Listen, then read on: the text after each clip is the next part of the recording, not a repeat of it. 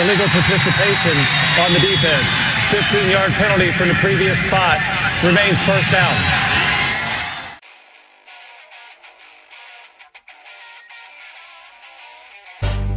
This had better be a big play after all of that. Second down and 8, 4.5 to go in the half, 6-0 Beavers. Jonathan from the right hash from the zone 25 goes back to throw and throws the out, and it's caught, and it's going to be a big play. Chad Johnson down the left sideline. Nobody will catch Chad, and it's a touchdown, 75 yards for the Beavers. I am the man. This is the moment, and right here will tell perhaps all about that. 3rd and 1.5 from the right hash. Simonson the handoff. Ken cuts to the left.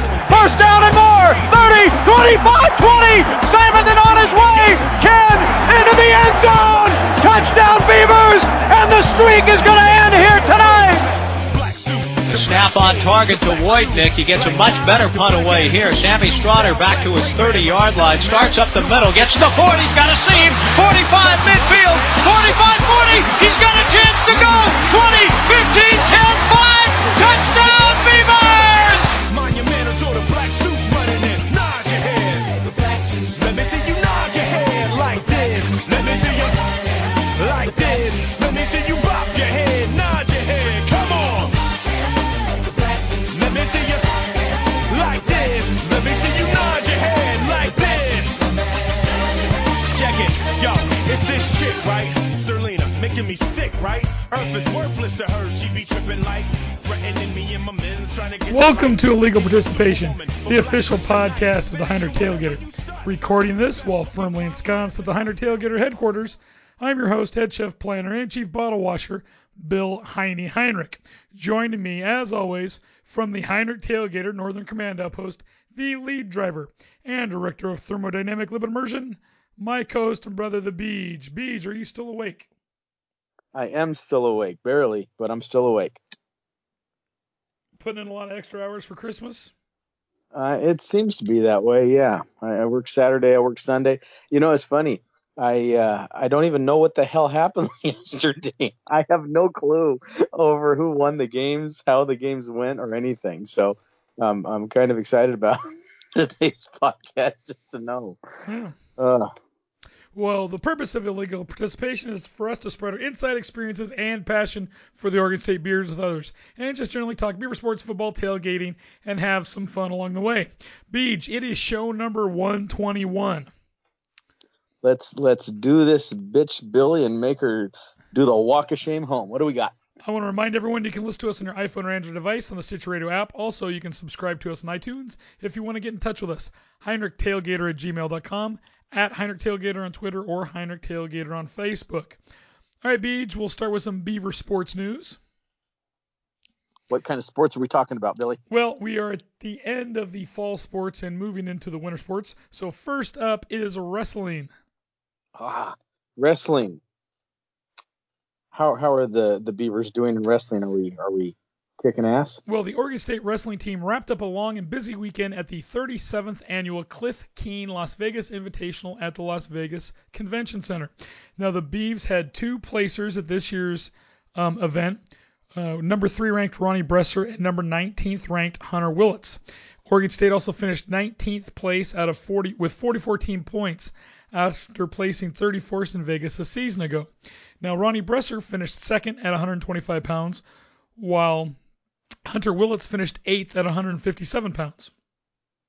The Beavs next host Cal State University Bakersfield for their home opener this coming December 9th on Sunday. Is that at Gill, Billy? Yeah, that'll be at Gill. Okay. Cool. And I'm assuming the Ducks weren't invited down to Las Vegas, were they? Being as they have no wrestling team anymore. Yes, I would doubt they were invited down. It's kind of sad. Do they even have a club sport for wrestling down there? I don't believe so. So they don't have soccer, they don't have wrestling. Nope. Is that correct? Wow. Yep. But Phil Knight just donated a bunch of money to build them a new parking garage. So that's pretty cool. Oh, that's good. Yeah, and a campus that probably doesn't want to have cars. Yeah, true. On to women's swimming. We've been talking about women's swimming for a while. Is that considered a winter sport? Yeah, that's more, well, I guess. I don't know. But the Beavs had swimmers on both coasts, and they had a good day on both coasts, with Felicia Anderson setting a career best time at Winter Nationals, and the team holding on to their first place spot at the Husky Invite in Seattle. Nice. Now, Felicia Anderson set her new career best in the 200 back with a time of 2:15.25, beating her former best by over a second. The finish was good for 10th place at Winter Nationals and qualified Anderson for 2019 Summer Nationals, her second qualification standard for this summer. She'll be in two different events this summer. Now, does that hurt us that she was over there while the rest of the team was on this coast? To a certain extent, yeah. Okay. But the Bees maintained their team lead at the Husky Invite, sitting at 738 points through 23 events. Now, Lauren Yon and Jackie Price both had top 10 finishes in the 400 IM finals, taking 4th and 6th respectively. Jackie Price also took second in the 100 fly 2 events later with a time of 54.85. Now, Lindsay Swale finished top 10 in 2 events, first coming in with a time of 56.41 in the 100 fly, which was good for 6th place, then finishing second in the 100 back with a time of 55.14, a new personal best. Oregon State also took second place in both relays on the day on Sunday. All right. Okay, now on to the basketball teams. First up is women's basketball, excuse me. I heard there was some met some people at the Reedville Cafe this morning, and they said that the boys and the girls both had one hell of a game here. Was it last night? Yes, yesterday. 2 nights ago? Yesterday. Yeah. Yesterday as we record this, so that would be Saturday. So the number 9 Oregon State women's basketball team made a triumphant return to Gill Coliseum Saturday afternoon as the Beavs took down LaSalle 100-46. Good golly. Yeah, junior Kat Tudor led the Beavs with 24 points and 9 rebounds on 8 for 14 shooting. Sophomore Taya Corsdale notched the first double-double of her career, going for 11 points, 10 rebounds, and 7 assists. Junior Michaela Pivick tallied 10 points and 9 boards. Now, as a team, the Beavs shot 54.4% from the floor and held LaSalle to just 22.4% shooting. Oregon State also held a 68-22 advantage of rebounds and a 52-14 lead in points in the paint. Now, that game was played before a crowd of 4,016, as the Beavers have drawn over 4,000 fans for all 4 of their home games this season. The Bees will take this week off for finals before facing Santa Clara this coming Sunday, December 9th at 2 p.m. How often do women score over 100 points or better in a game? That's a lot of points, yeah. I mean, that's a tremendous amount of points. Mm-hmm. I just remember watching Glencoe back in high school, and I mean, a girls' game, if you were lucky, maybe got over 50, 60, yeah, if you're lucky. But they didn't have shot clocks back then. Oh, okay. In women's high school basketball. So. Okay. Yep. I guess that would make a difference, but still, that's impressive as hell. Mm-hmm. Because I'm assuming there's not a lot of 3-pointers made in women's either. I mean, I'm sure there's a few, but probably not near as many as you see in a men's game. And Kat Tudor led the Bees with 24 points, and she's coming off the bench. Unbelievable. Yeah, so they, they returned 4 of their 5 starters from last season. The only one they lost was Marie Gulish at center, and so they're starting another big girl in there. But wow, Billy, fat shaming today? Well, really? No, tall girl. They call them their bigs. A 5. How about that? Because they have different positions. 1, 2, 3, 4, and 5. 5 would be your center. Okay. So they're starting different girls at the 5 spot, but they got. Seeing what position they like? Well, no, because they got that transfer in from Maryland. So they've got Destiny Slocum, who's starting now at 1, and so they've got to basically have to sit one of the 4 returning starters because Destiny needs to be on the floor. So Kat's coming off the bench, and Ruick kind of told her, this might be good for you because you're going to be coming off the bench and basically playing probably against a lesser defenders at that point. Mm-hmm. So it might turn out to be a good spot for her. And heck, she had 24 points coming off the bench on Saturday. Awesome. So that was up first. So it was basically a doubleheader at Gill for basketball. Because up next, Beach, is men's basketball. No, how big was their attendance for their game? Did the people stay for the game? I don't know. I didn't. Are you allowed to stay for a game? Do you get a double? No, you had to have tickets for both games. Mhm. Let me see if I can find out here. Stephen Thompson Jr. scored 25 points with 5 3-pointers and set a program record with 187 career 3-pointers as Oregon State defeated Missouri State 101-77 on Saturday. Now, Ethan Thompson added 22 points with 5 3-pointers, 9 rebounds, 5 assists, and 3 steals, while Trace Tinkle had 24 points, 6 rebounds, and 5 assists for the Beavs. All right. Now, Jordan Campbell scored a career-high 9 points and had a steal and a dunk in the final seconds that put the Beavs over 100 points. Oregon State shot 61% from the floor. I heard they were just knocking down the threes. Yep, was 16 for 28 from behind the arc and out-rebounded Missouri State 32-27. The Beavs set a school record for 3-pointers made in the game. Wow. Yep. So I'm gonna look here, see if I can find the scores from yesterday. So they're hitting threes, they're getting the rebounds. They were just on fire Saturday night. Pretty much, they were just tearing it up. 4,369. Huh. So a similar crowd. What? Similar crowd. And how many does Gill hold? 9,604. But that's not bad for out of conference games. Yeah, and early on in the season. Yeah. Let's Billy, let's make a plan on going to see one or two of these games this year. Okay. I think last year we went and saw. Didn't we go do one or two last year? Yeah, we did. We can get to some. Matter of fact, did we get a pass? Did we get a pass this year or no? No, you have to have tickets for the women's games this year. Okay, they don't need to fill those seats with free ones. Nope. All right. But okay. Well, I don't. But I can probably score some men's games. Okay. Let's plan. Let's try to shoot for one of these. Maybe on a Friday night or something like that would be awesome. All right.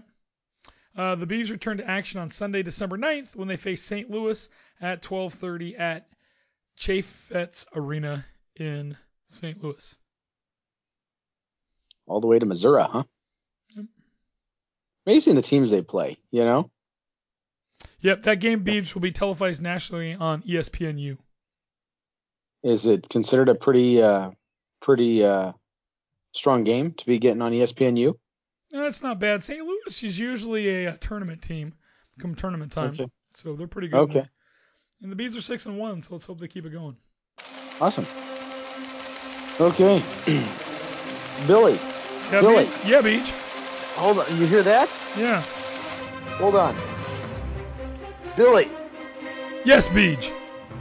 This just in. Thanks but no thanks at the U of O. During a holiday typically reserved for Turkey, family, and traditions, students at the University of Oregon are reminded that Thanksgiving is a celebration of ongoing genocide. Thanks but no Thanksgiving, Decolonizing an American Holiday, was hosted by the Native American Law Students Association, the Native American Student Union, and the Duck Nest Wellness Center at the university, according to the event's Facebook page and its official description. The main message was that of gratitude, food, and family. However, Thanksgiving was, foundationally speaking, a celebration of the ongoing genocide against Native peoples and cultures across the globe, according to the event promoters. The target audience included faculty members, graduate students, first-year students, and those living in various residence halls.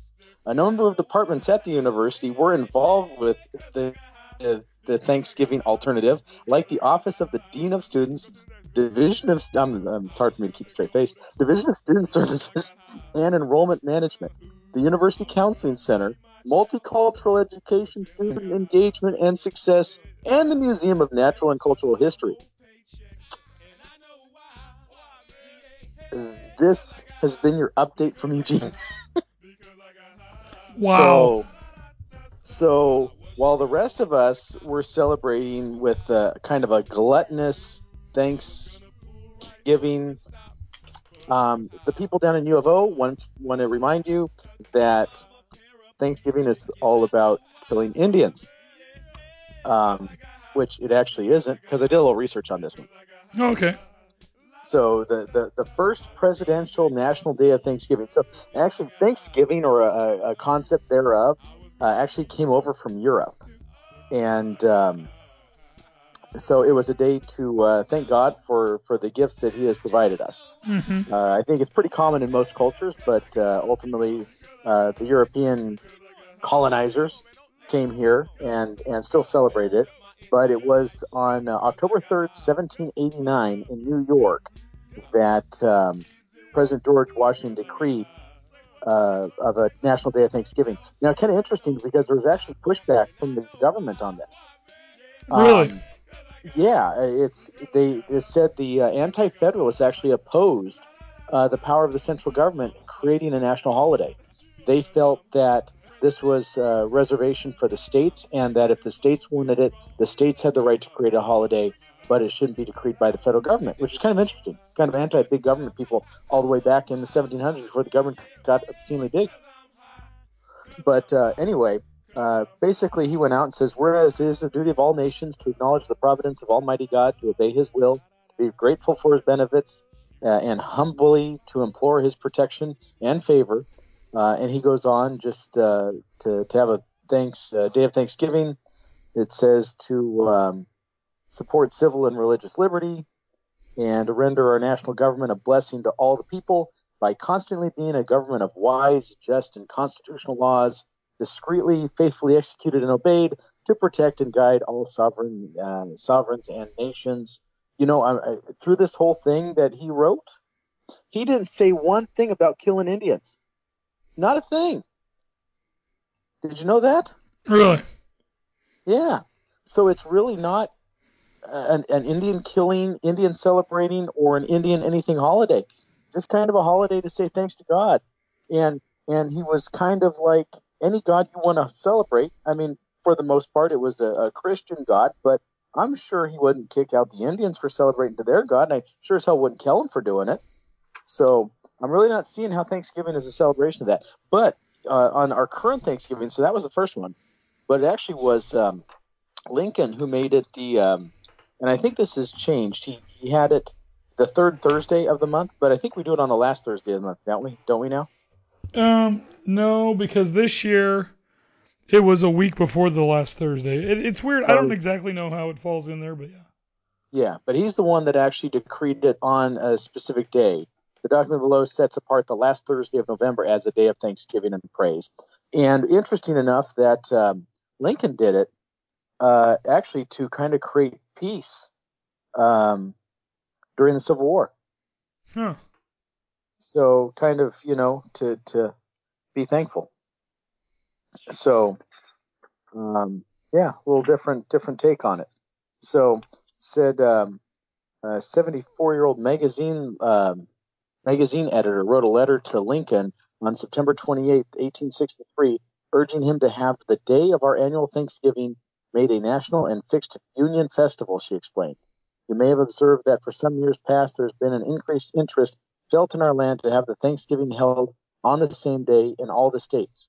It now needs national recognition and authoritative fixation only to become permanently an American custom and institution.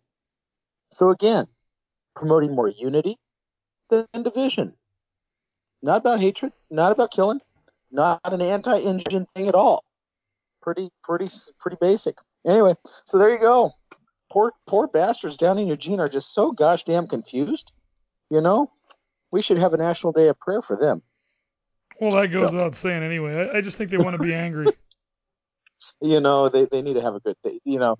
Maybe they just need to drink more beer. Yeah. Speaking of beer, can I break in? Sure. So I didn't have University of Oregon, but I saw this come up on my feed here. The Oregon State sold $714,298 in beer this season at all the games at Reser Stadium. Yeah. So it was the first year fans in Corvallis could buy beer and wine throughout the stadium. Previously, alcohol was served only in certain areas of Reser. And it says here, it went about as good as we could have hoped for, said Steve Fink, OSU Associate Athletic Director. OSU still has to calculate concession costs before releasing net revenue from alcohol sales. But and OSU increased the number of alcohol monitors and security at home football games. As a result of the tightened security, there was a slight jump in fan ejections. According to the OSU athletic department, a total of 192 fans got their butts kicked out of the football games in Corvallis this last season. And most of the infractions involve people who brought outside alcohol into the stadium. So you bring your own beer, your ass is out. Yeah, I saw that happen a couple times. Yeah, OSU limited alcohol sales to 2 drinks at a time, and sales ended after the third quarter. OSU allowed to leave and re-enter the stadium, unlike the U of O, which prohibited re-entry. And the rumor I hear is that OSU is going to prohibit re-entry next year. Is that the rumor you're hearing, Billy? What was that? Oh, I said OSU. U of O would not allow re-entry rights this last year. OSU did. But the rumor I'm hearing is that OSU is going to eliminate re-entry. Yeah, they're probably getting close to that, yeah. Yeah, so because they want you to buy more of their own beer. Probably. Yep. And just keep people from getting wasted out in the parking lot and come back in. Is it that bad? Just some people. Okay. So, anyways. All right, Beach, are you ready to go under further review for week number 14 in the Pac-12? After further review, the runner did cross the line. Touchdown. Yeah, let's go under review. What do we got? All right, Beach. We only had 2 games, didn't we? There was only 2 games this week. Heading into this week, I was in the lead at 56 out of 90. You were in second place at 43 out of 90, and Kyle was in third place at 49 out of 90. Now, I called and I got Kyle's pick for the first game, Utah and Washington in the Pac-12 championship game on Friday. Do you remember who you took? I think I took Utah. I'm pretty sure I took Utah. Do you remember who I took? I know I took Utah. Do you know who you took? Washington. Kyle also took Washington. Uh-huh. Washington cornerback Byron Murphy returned a deflected interception 66 yards for the game's only touchdown to lead number 10 Washington to a 10-3 victory over number 17 Utah in the Pac-12 championship game Friday night and secure the Huskies a berth in the Rose Bowl. Now, the matchup between the two stingiest defenses in the conference lived up to the billing, with Washington holding Utah to just 188 yards, and both offenses limited to just 1 field goal apiece all game. Now, Utah quarterback Jason Shelley's pass hit Seoise Mariner in the hands inside the Washington 35, but Mariner couldn't hold on to the pass, and it ricocheted off his leg and into the hands of Murphy, who raced 66 yards for the score that made it 10-3. Now, Jordan Miller intercepted another pass from Shelley on the following drive, and Murphy got his second interception of the game the next time Utah had the ball. The Huskies sealed the victory with a 4th down stop in the final minute to earn a trip to Pasadena. I was rooting for not that I dislike the Huskies, but I just thought it would be fun to see Utah go. Yeah. That's a shame. Same thing that I would have liked to have seen Washington State go. Yep. I think the Huskies have been there more recently than anybody who has currently had a chance to go towards the end of this season. To the good. To the Rose Bowl? To the Rose Bowl. Yeah. Oh, they haven't been in the Rose Bowl since 2000. Okay. Who's dominated it since then? The Ducks dominated for quite a while. They've gone to big bowl games, but the Rose Bowl was for something else. Was a playoff game that they didn't make it into. Okay. All right, Beach. So Kyle and I picked a point there. Last up, the last game of the season, the big game, Stanford at Cal. Now this one here, Billy, it was a few weeks ago, and I don't have my notes in front of me. Who did I pick for this one? Did I pick Cal? No, you had Stanford, and Kyle and I both had Cal.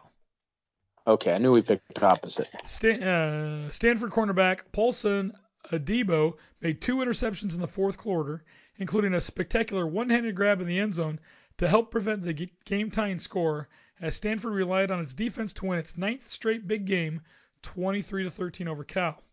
Now, the Cardinals scored on their first 2 drives of the game to take a 10-0 lead on a 46-yard screen pass to Cameron Scarlett,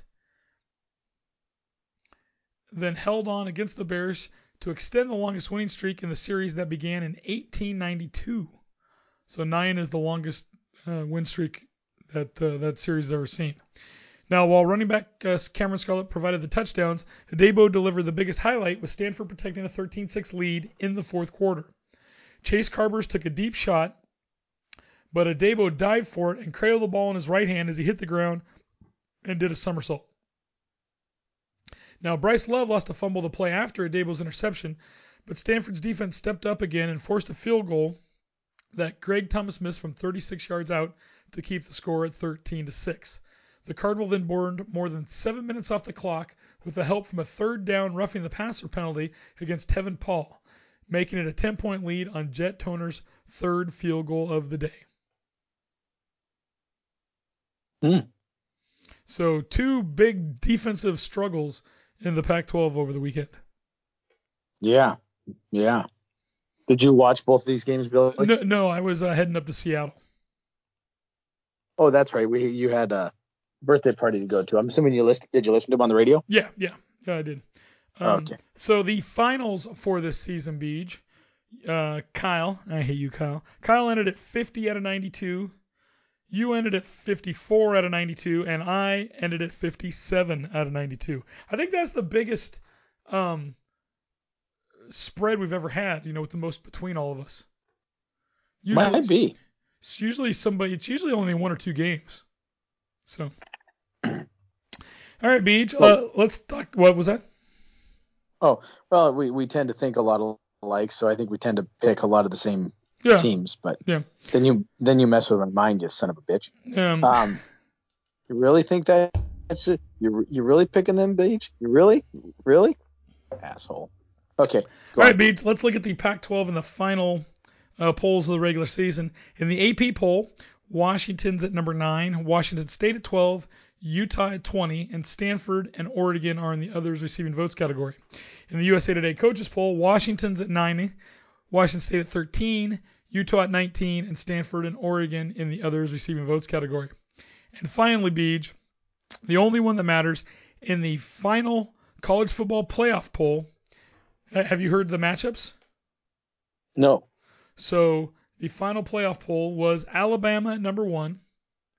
They had beaten Georgia over the weekend. Clemson at number 2. Notre Dame at 3. And Oklahoma at 4. And the teams that are on the outside looking in are Georgia at 5, Ohio State at 6, Michigan at 7, University of Central Florida at 8, Washington at 9. Washington State ended up at 13 and Utah at 17. So there you go. So we'll talk about the bowl games here in a second. Okay. Because do they dedicate 2 of the major bowls now as playoff games? Is that what it is? Well, yeah, you've got the yeah. So there's what 6 bowl games that are a part of the playoff series, right? You've got the Fiesta Bowl, the Rose Bowl, the Sugar Bowl, the Orange Bowl, the Cotton Bowl. There's somebody listening to this thing right now screaming it at the radio. Orange Bowl, Cotton Bowl, Fiesta, Orange Bowl, Rose, Sugar. That's 5. Maybe there's only 5. I thought there were 6. Okay. Fiesta, Rose, Sugar, Orange, Cotton. I can't think of what it is, Beej. Okay. All right. But anyways, so we'll talk about those bowl games when we get down there. But so you didn't see any football? Okay. You didn't see any football over the weekend? I worked both jobs on Saturday, worked both jobs on Sunday, so no. I've been trying to catch up. I'm behind. So sorry. That's okay. I failed you. I failed you, Anakin. Yeah, exactly. All right. I like when I can give comments and you pick up what I'm laying down. Yeah, of course. Okay, so where are we going? Are we digging under this, or what are we doing? It is now time for the Tommy Tuberville. What's he think I look like? A jackass? You sure do. Jackass of the Week award. My favorite. Every week we like to discuss a person in college football who exemplifies the truly worst in sportsmanship, leadership, or just being a fan. And this week, Beej, we're just going to give it. We're not even giving it to a person. We're giving it to a thing. A thing? The college football playoff itself. Okay. Because every year we run into this with just a bunch of bullshit at the end of the season. Mm-hmm. And every year everyone thinks their team should get in. Only 4 teams get in. And people get all pissed off. Because they need to have more to do in their lives. Pretty much. It just chaps my butt. So this year, Beach, you had Alabama. Well, everybody wants to be like, we're the best. We're the best. Well, why can't you be the best among 24 teams? Well, who cares? Yeah. But I mean, if you're trying, I mean, again, my view is always, and you and I have talked about this on this podcast before over the last, decade that we've done this podcast, that ultimately the goal's the Rose. I don't give a damn about anything. Everything else is politics. Yeah. The goal is the Rose, because the Rose, as long as the games are played fair and they're reffed fairly and people follow the rules and don't cheat like the University of Oregon, then ultimately the Rose proves who the best team is in the Pac-12 and against the best team from the Big Ten. Yeah, and I think that's it's a tradition, and that's what I want to see.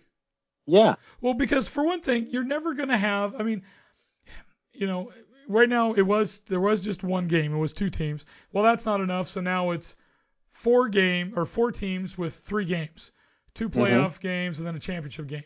People are like, well, we need to expand it to 8 teams, and it's like, how many games? So says the top 8 teams. Exactly, and it's like so it says teams 5 through 8. Exactly, yeah, we need to expand it to the top 8 teams because it's 5 through 8 teams. Exactly, and you get there arbitrarily anyway. Yeah, because you don't if you start in the top, you're not going to go very far down if you do well, and even if you start at the bottom, you can't get your way to the top. Not all the way. Then they're like, well, strength of schedule. Well, who in the hell? I mean, that's the most subjective concept I've ever heard of. Well, strength of schedule. Bullshit. Yeah. Wins and losses.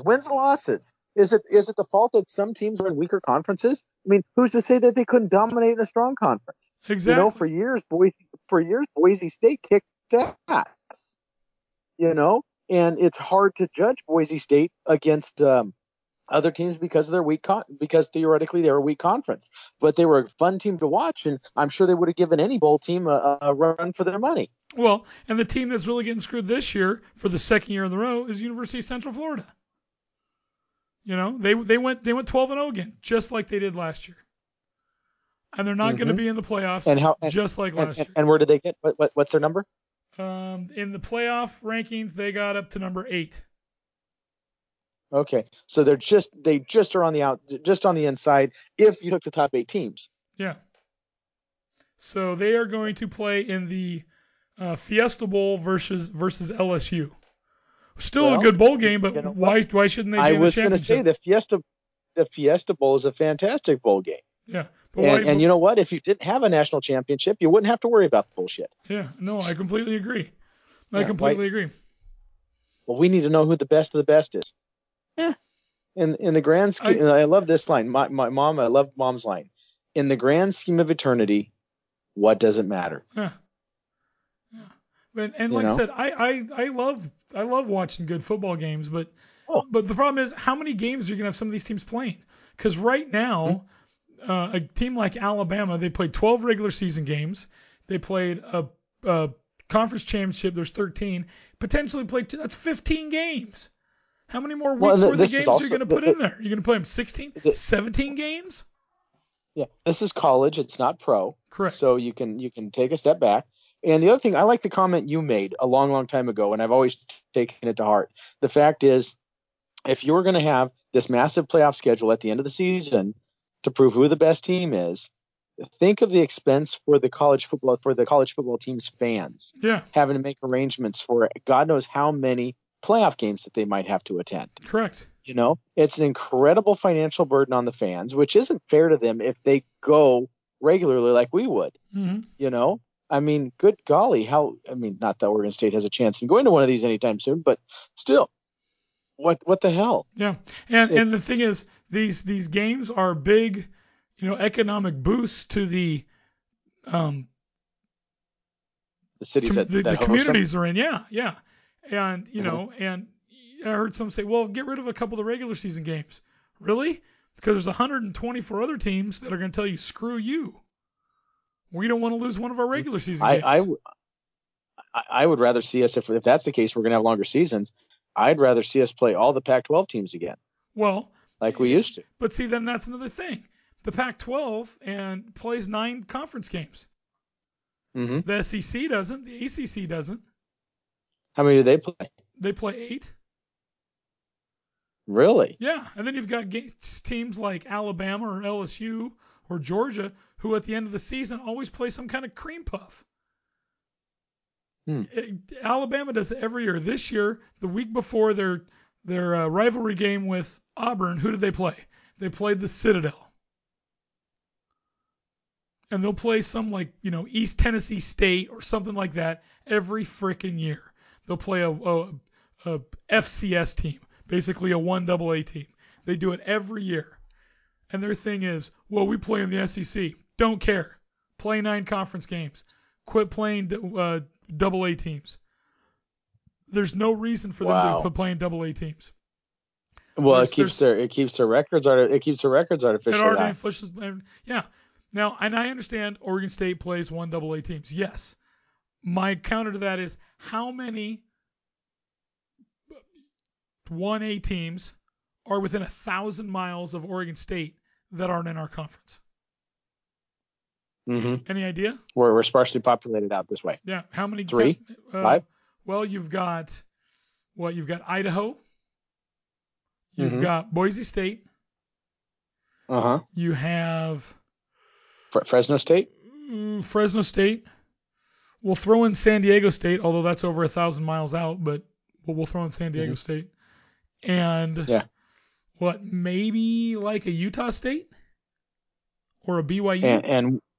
And with those teams, and I don't even think those are within 1,000 miles. And with those teams, those are but again, those are within 1,000 miles of us and University of Oregon and Washington State. Correct. And Cal and Stanford. Yeah. So you can't have these teams playing all of us in a single season. Mm-hmm. Yeah. No. So, So like I said, it pissed me off. And I appreciate the fact, like when Oregon State does play Portland State, the fact that we barely beat them, but and again, it's you and my conversation we've had where it is a huge financial gain for Portland State to get the revenue from that game. Oh yeah. And so I look at it as it might be somewhat of a cream puff, not always, but the fact that it does help out a local school with their funding for their football program, which is important to them. Well, and the Big Ten has made it a league policy that nobody else they will no longer play 1 AA teams. Really? Yeah, and part of it is there is a ton of schools that aren't in their conference that are within 1,000 miles of each of those schools. Hell, within 500 miles of each of those schools. Yeah. You're lousy with teams up there. There's a ton of them. So they're able to do that. But anyways,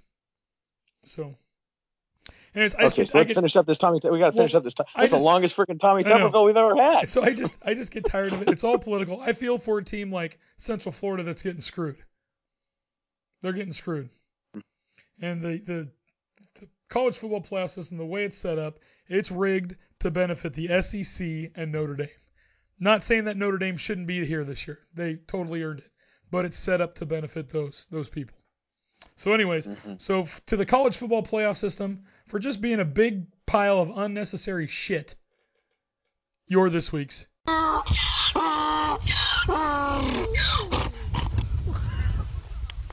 Jackass of the Week. I hate it. And every year, people sit there and piss and moan and complain that this team got in or this team shouldn't be there, whatever. Just play the bowl games. I love the bowl games. Watch the bowl games. Enjoy the bowl games. I was going to say, I loved, from a little bit before Christmas on, and especially on New Year's Day. There's nothing better. Yeah. Especially when the teams are so well matched, and you get some great games, some great performances. Yep.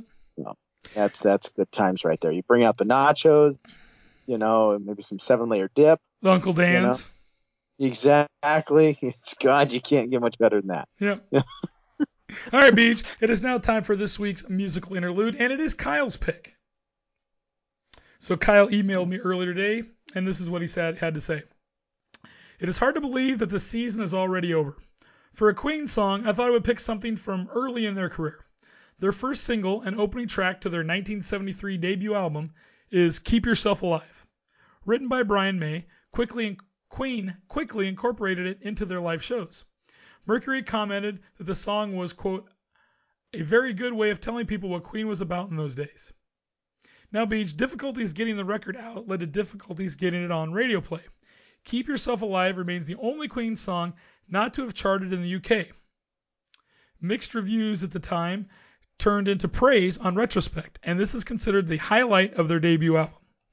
The scratching guitar effect, fade in, the riffs, the drum solo, the call and response song style of Freddie, the sing-along chorus, this is a Queen song. So here, from Queen and their debut album is Keep Yourself Alive.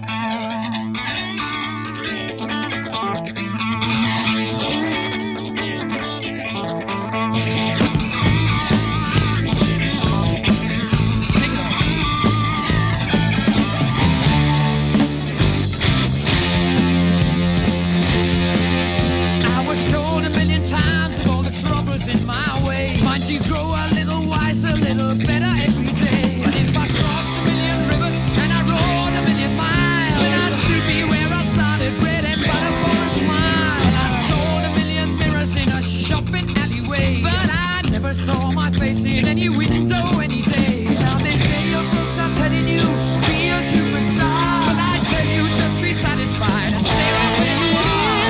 Keep yourself alive. Yeah. Keep yourself alive. Take you all your time and the money you survive.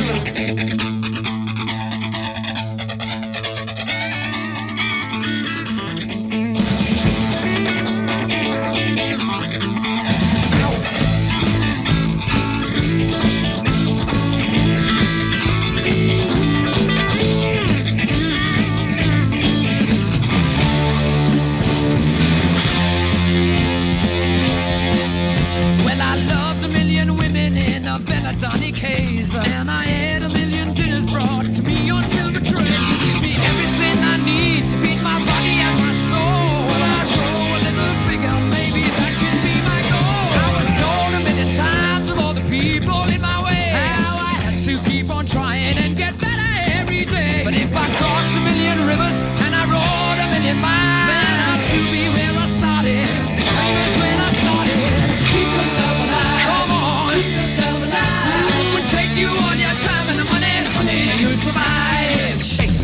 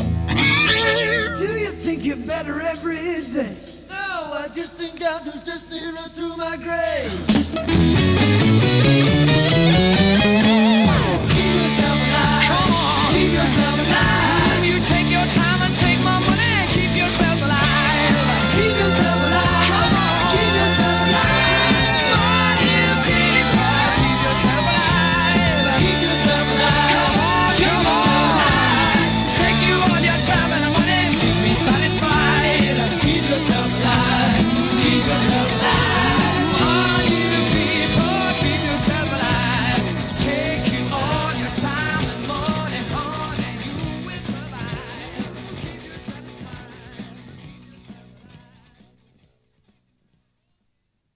That is a great song, Beach. I do enjoy that one. Mm-hmm. I did not realize that one was off their debut album. Yeah, yeah. It was really their debut single. Just again, just a really interesting band. I kind of glad we picked them this year. Yeah, no, not one. Not one I would. Again, all because the movie was coming out, it seemed like kind of appropriate. But because again, I enjoy Queen. Not one of my top bands, but when you get down to it, damn good music. Mm-hmm. So completely agree. Yeah, fun stuff. So good choice, Kyle. Good choice. Yeah. Okay, so Beach, it's now time to go for our bowl game preview for the Pac-12. Now, I did win the regular season, but we are going to do picks for the bowl games. Well, I didn't know we were doing picks tonight, Yeah. Billy. I wasn't ready. Oh, we better get prepared. You got about 30 seconds. So, okay. Kyle proposed that we the regular season was regular season. This is the bowl games, and whoever wins the bowl game picks gets to choose the theme for next season's musical interludes. Ooh, wow! But we don't have to choose soon. We just wait till the summer. When we start.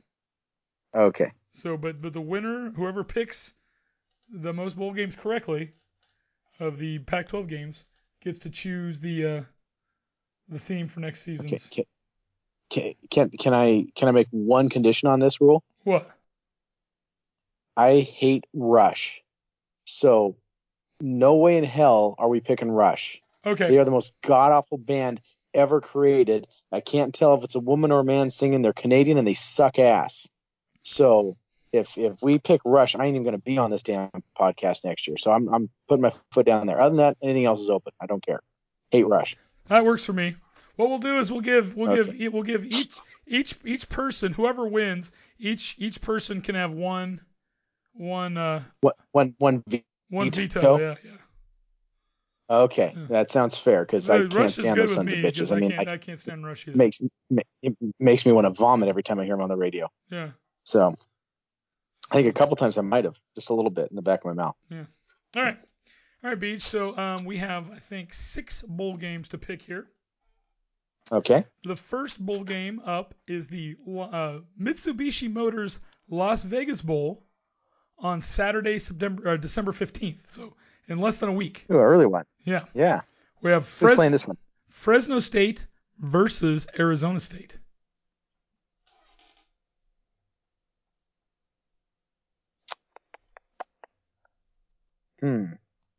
It's interesting because they're both playing. Both are used to essentially a warmer climate, so nobody's got an advantage there. Fresno State must have had a fairly decent season this year. I'm still bitter from the games we had many years ago. Let's go Pac-12. I'll take Arizona State. Kyle says, "Let us live vicariously through Marcus McMaryion. Fresno wins." I too am taking Fresno State. I think with ex-Oregon State quarterback Marcus McMaryion, who's been having a standout season, they just won the Mountain West Conference over the weekend, beat Boise State in Boise in overtime. Wow. And with head coach Jeff Tedford, used to be of Cal, I too am taking Fresno State. So maybe I should change. No, I'll stick with Arizona State. I'll stay loyal to the Pac. All right. Up next, Beach, Wednesday, December 26th, so the day after Christmas, Cal versus TCU in the Cheez-It Bowl. Do you know where the Cheez-It, Cheez-It crackers? I hate those. I do too. Like I hate cheese as much as I hate Rush. Yeah. The hell? I love cheese. Hate cheese flavored crackers. Oh my God, fish and Cheez-Its and all that just rancid shit. Oh yeah. God. Yeah. So do you know where the Cheez-It Bowl is played? Here, give me a bowl of Cheez-Its and an egg salad sandwich. Oh, the kind of crap they pawn off on kids nowadays. God. Okay, what? Do you know where the Cheez-It Bowl is played? I have no idea. It's played in Phoenix, so I think it's what used to be the Insight Bowl. Oh, okay. Yeah, Okay. so it's the second bowl in Phoenix. So is it still at the Bank One Ballpark or whatever it's called now? Yeah, I think so. It might be played out at Rattler? what? Rattler Stadium? Rattler Stadium? No. Where the Cardinals play out there, where they play the Fiesta Bowl. Isn't that the Rattler Stadium?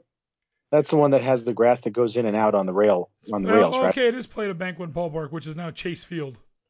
Okay. Well, what's the other one called though? Isn't that called Rattler Stadium? Something Rattler Stadium? No, who's the Rattlers? I don't know. I thought it was called like Rattler Stadium. The stadium itself out there is designed to look like a coiled up rattlesnake. Did you know that? But you're talking about where the Cardinals play. Yeah, where the Cardinals play.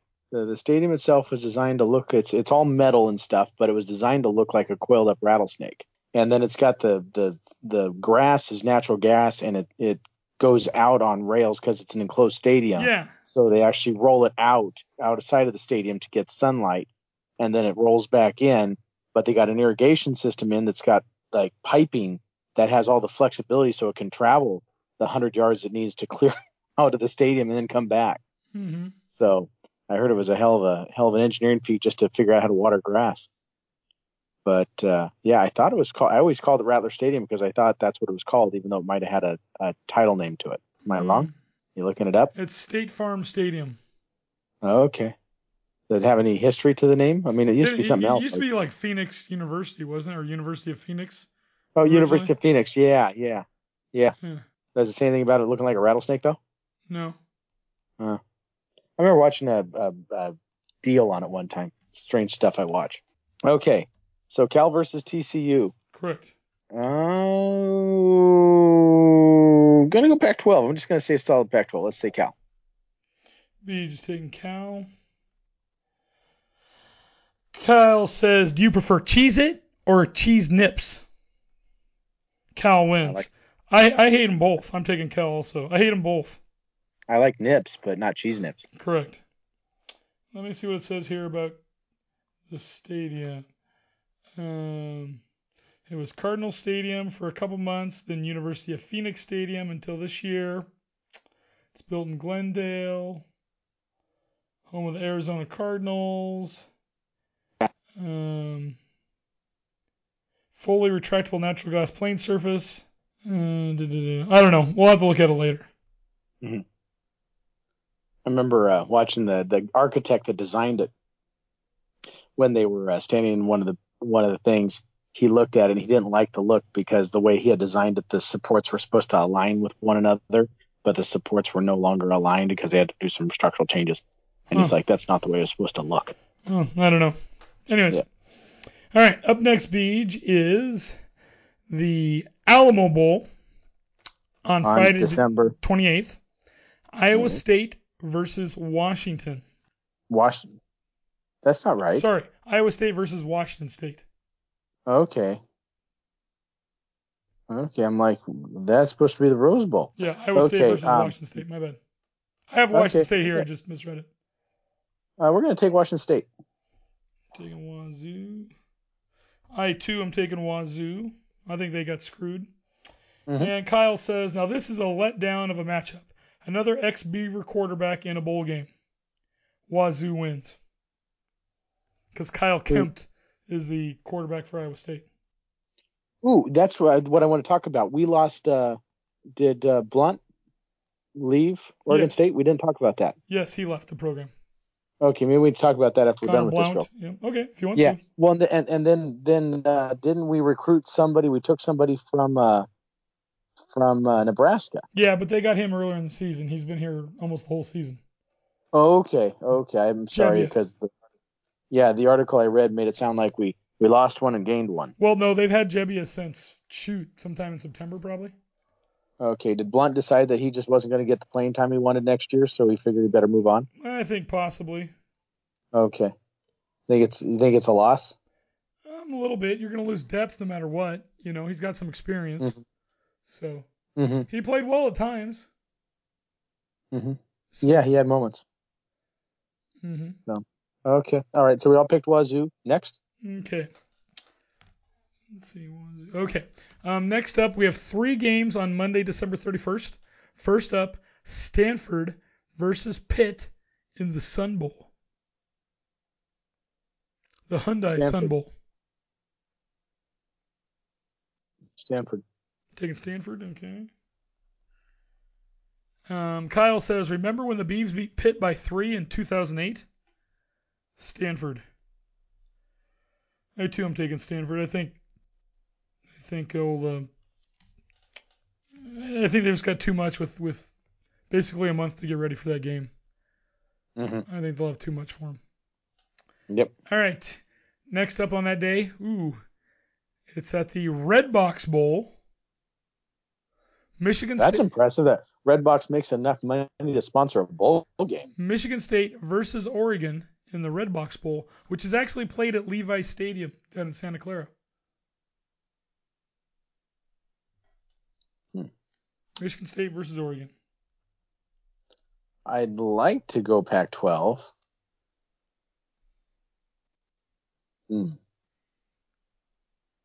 How did Michigan State do this year? Pretty solid? Enough to get them into this bowl game, I guess. They lost to Arizona State in the early in the season.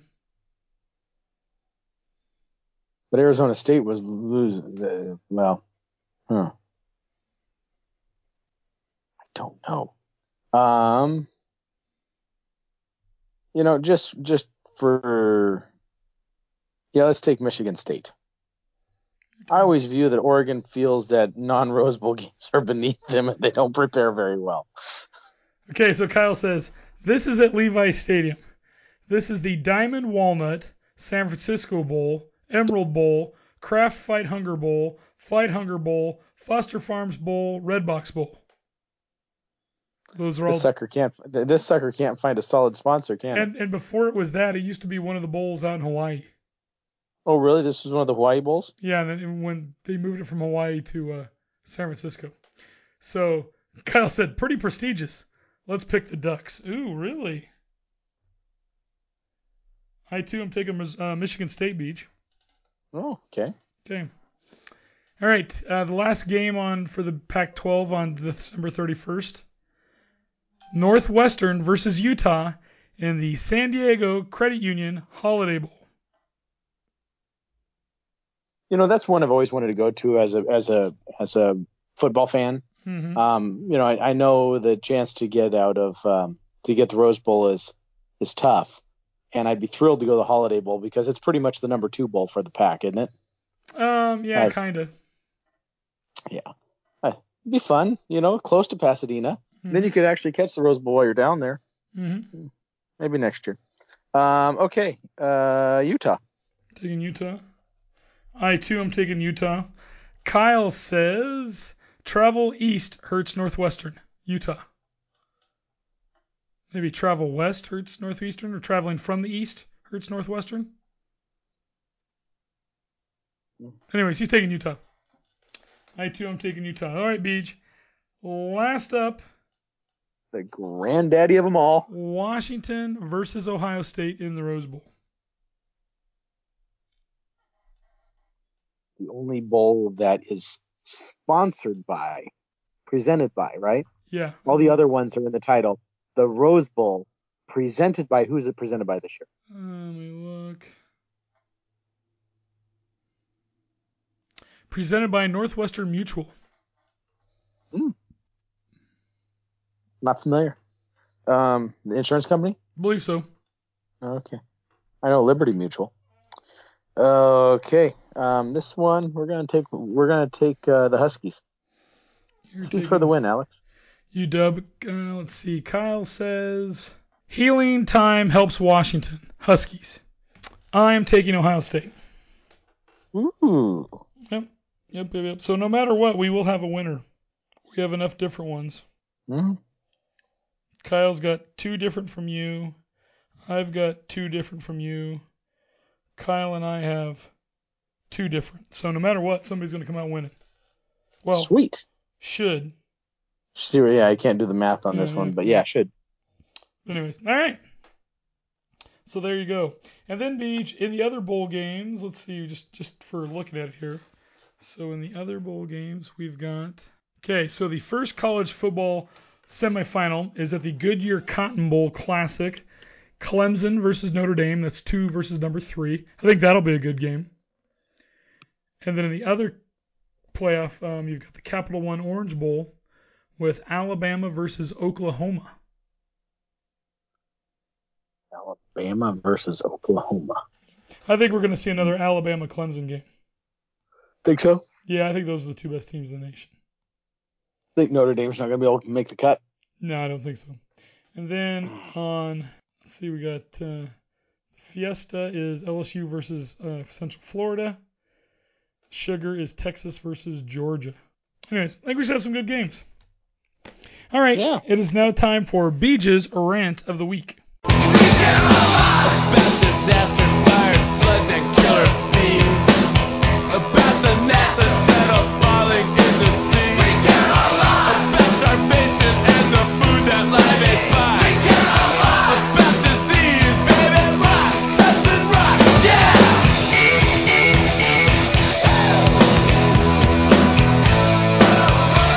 Oh, it's the dirty time, someone's gotta do it. So, my rant of the week. Well, I'll tell you something, Billy. I don't know if this is quite a rant, where it's a little bit more of, well, it's a little bit of a rant, but a little story involved too. So, go to church this morning. As I'm getting out of church, I see a brand new McDonald's in Hillsboro, right? I've never seen this McDonald's before. Didn't even know anything was there. So if any of you are from the Hillsboro area, if you know where the Sunset Esplanade is, the Sunset Esplanade now has a McDonald's in it. And when did the Esplanade go in, Billy? Like late 80s, early 90s? Oh, that opened in like 89 or 90. Yeah, it was right when you were in high school and stuff. Yeah, because I started working at that Safeway when it first opened up. Oh, that's true. That's true. Well, you know what's weird is like everything is different now. There's a Mod Pizza over there, and Round Table's moved away, and it's all messed up. But anyway, so I see this McDonald's. I'm like, what the hell? And I'm like, but we're only like 5 blocks away from the McDonald's on 10th Street. And so then I'm talking to mom and dad, and they're like, oh, yeah, they closed that. It's for lease. And I'm like, this is a bunch of bullshit. That's my McDonald's. And I'm feeling like one of those jackasses that always complain, like, you can't tear down my high school. I went to school there. It's got my memories. And I really could care less if, like, Glencoe burned to the ground. But it really upsets me that my McDonald's is closed over there. And then I was thinking about it. That McDonald's that McDonald's has got the old hip roof design, which like all of the McDonald's right now that have that look, McDonald's is tearing apart. And so I looked up an article on this, and this came out in August. It says McDonald's plans $6 billion makeover of its restaurants. And it's articles like these that kind of piss me off. Well, everything pisses me off, but when they present it like this, McDonald's plans $6 billion makeover its restaurants. Okay. The $6 billion makes it sound like McDonald's is spending $6 billion. They're not. They're forcing the franchisees to spend $6 billion. They're telling them, and it says here, if you have a McDonald's that was built since 2010, it's going to cost you a few $100,000 for the franchisee to bring the building up to code, okay, up to their snuff. And if you have an older location, older than 2010, and again, that building's only 8 years old. And if it's older than that, you will need to do a complete remodel, and it will cost the franchisees nearly $1 million. And I bet you that's a low estimate. I bet you it's over $1 million to rebuild a new McDonald's. And what it says here, anyway, this kind of pisses me off because, again, I work for a GM dealership. And this is the same thing General Motors did. You need to remodel your building if you want to stay up to snuff with us, and they put a lot of pressure on you to do it, and you don't get any more revenue out of it. You know, these poor franchisees are probably scraping by when they're trying to sell everything at a dollar menu, and they got to pay for a $1 million remodel on each one of their buildings. So what happens is these poor little mom and pop franchisees that have the McDonald's for years, well, suddenly they can't afford to have the McDonald's anymore because they can't afford the $1 million remodel. So they're forced to sell out to a larger franchisee who can absorb the cost. And so it just consolidates franchisees. It kicks out the little mom and pop operations. And I mean, I guess that's the way of the market, but it's just kind of frustrating that this is the way that McDonald's treats its franchisees that have done this stuff for over the year. And it freaking pissed me off because my McDonald's is closing, and I have a lot of great memories of that McDonald's because I don't know about you, Billy, but remember we'd walk up there in the winter, we'd walk or ride our bikes up there in the snow and go and get breakfast or lunch, or we'd go after swimming lessons, or like through my junior high school years, Dad would drive me to school at Pointer Junior High every day, and every morning we would go through McDonald's and get a sausage muffin. And I think back in those days, I got a sausage muffin and a Coke. Dad would get a coffee. He would turn the air conditioning on the truck because he was hotter than hell with his coffee. I'm sitting there holding my Coke, freezing my ass off. But it's just, again, McDonald's, they do these press releases, and it makes it sound like McDonald's is investing $6 billion in its restaurants. And it's not. It's putting the pressure and the debt on its franchisees to remodel buildings. That ultimately, and this goes into my next part of my rant, is, I appreciate something new and clean and fresh like everybody else, but there's also a little bit of room for some nostalgia and some beauty. It's kind of like when you walk into Disneyland and you got all the new rides that you can see, but you also have some stuff that you still remember. And it goes back, and again, people can do with their assets and stuff what they want, but it's unfortunate when they're forced to do it because of the will of somebody else. And McDonald's has franchise contracts which state pretty much they own, I don't know if it's across the board, but I know almost all of the newer McDonald's, that McDonald's owns the real estate underneath the buildings, and it sounds like they even own the buildings themselves. The franchisees operate them, but then when McDonald's decides that they need to have the buildings remodeled, they have it in their contracts to force the franchisee to remodel them. And it's like, I was just down a month or so ago, and I went down to the Downey McDonald's that down in Downey, California. It's the oldest original style McDonald's, which had the kind of the arched mid-century modern look building. And so those buildings dominated throughout the country when McDonald's was first expanding, most notably the one that was off of Powell Boulevard, not too far off at 205, that was just torn down earlier this year. Now, that building was in a bad state. The owner of that franchise didn't take care of it. I'm sure it had a tremendous amount of rot, and then they were being forced to remodel that building. And so they were changing the location of the building on their property, and ultimately I think the new restaurant pretty much sits where the original restaurant sat. And so now, of those original McDonald's, there's only 2 buildings left. There was 4.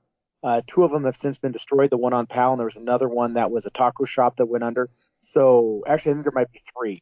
So there's the Downey, California one. There's one more that was remodeled and it's kind of like attached to a brand new McDonald's next door. And then there's one that became a donut shop somewhere in California.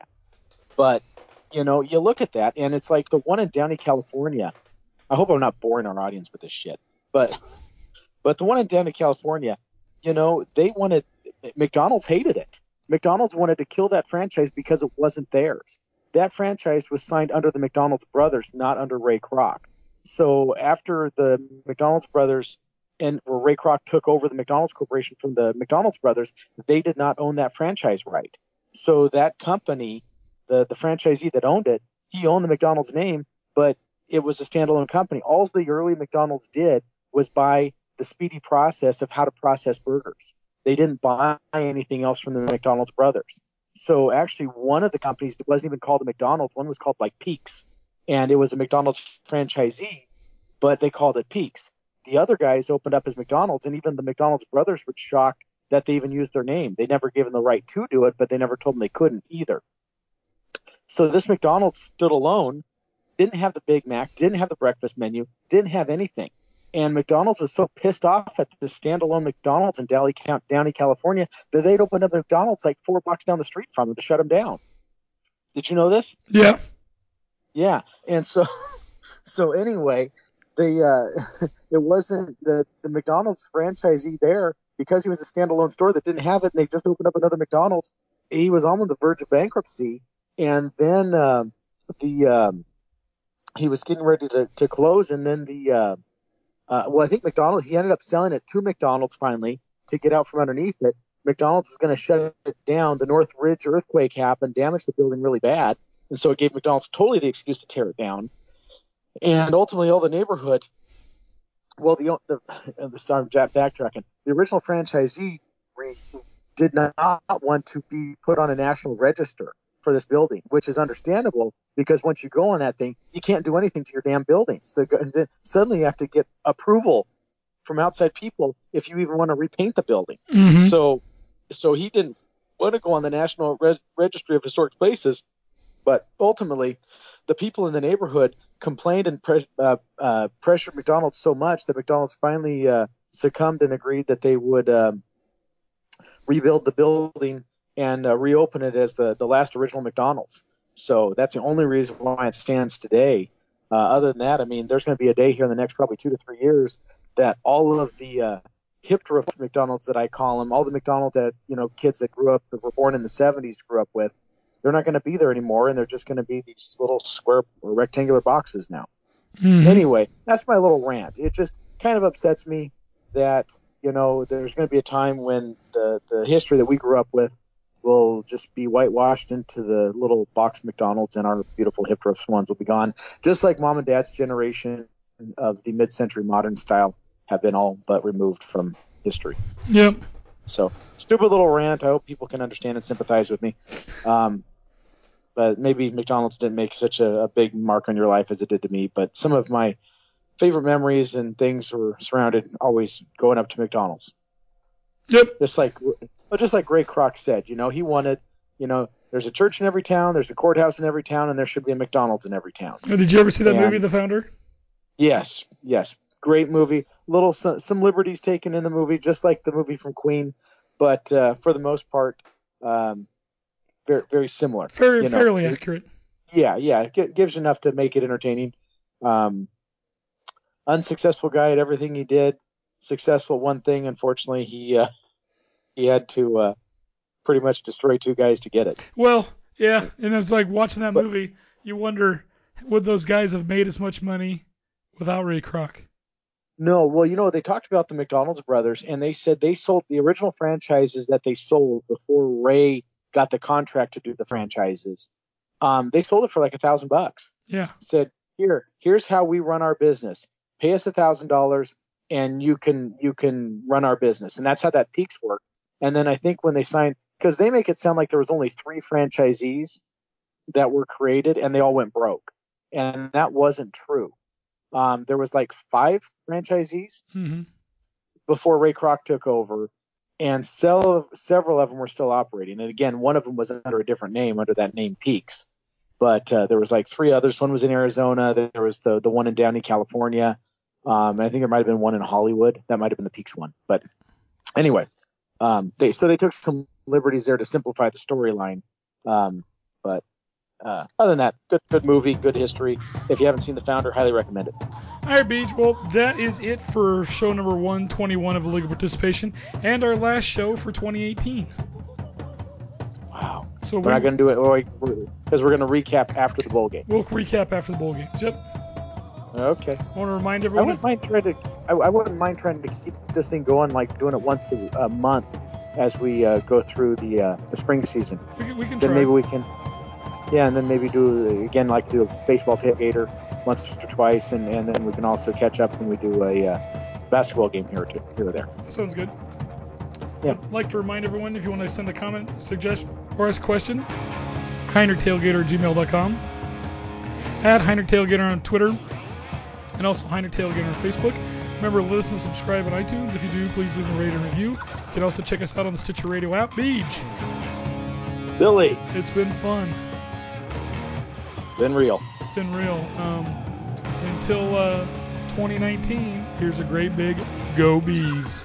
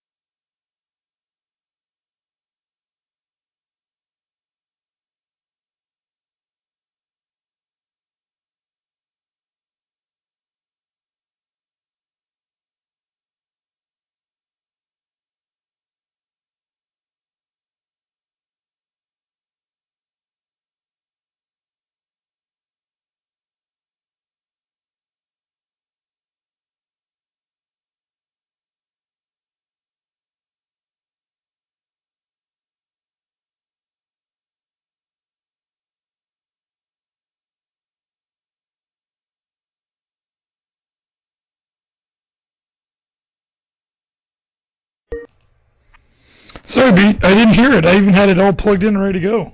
That's how you pick up the phone.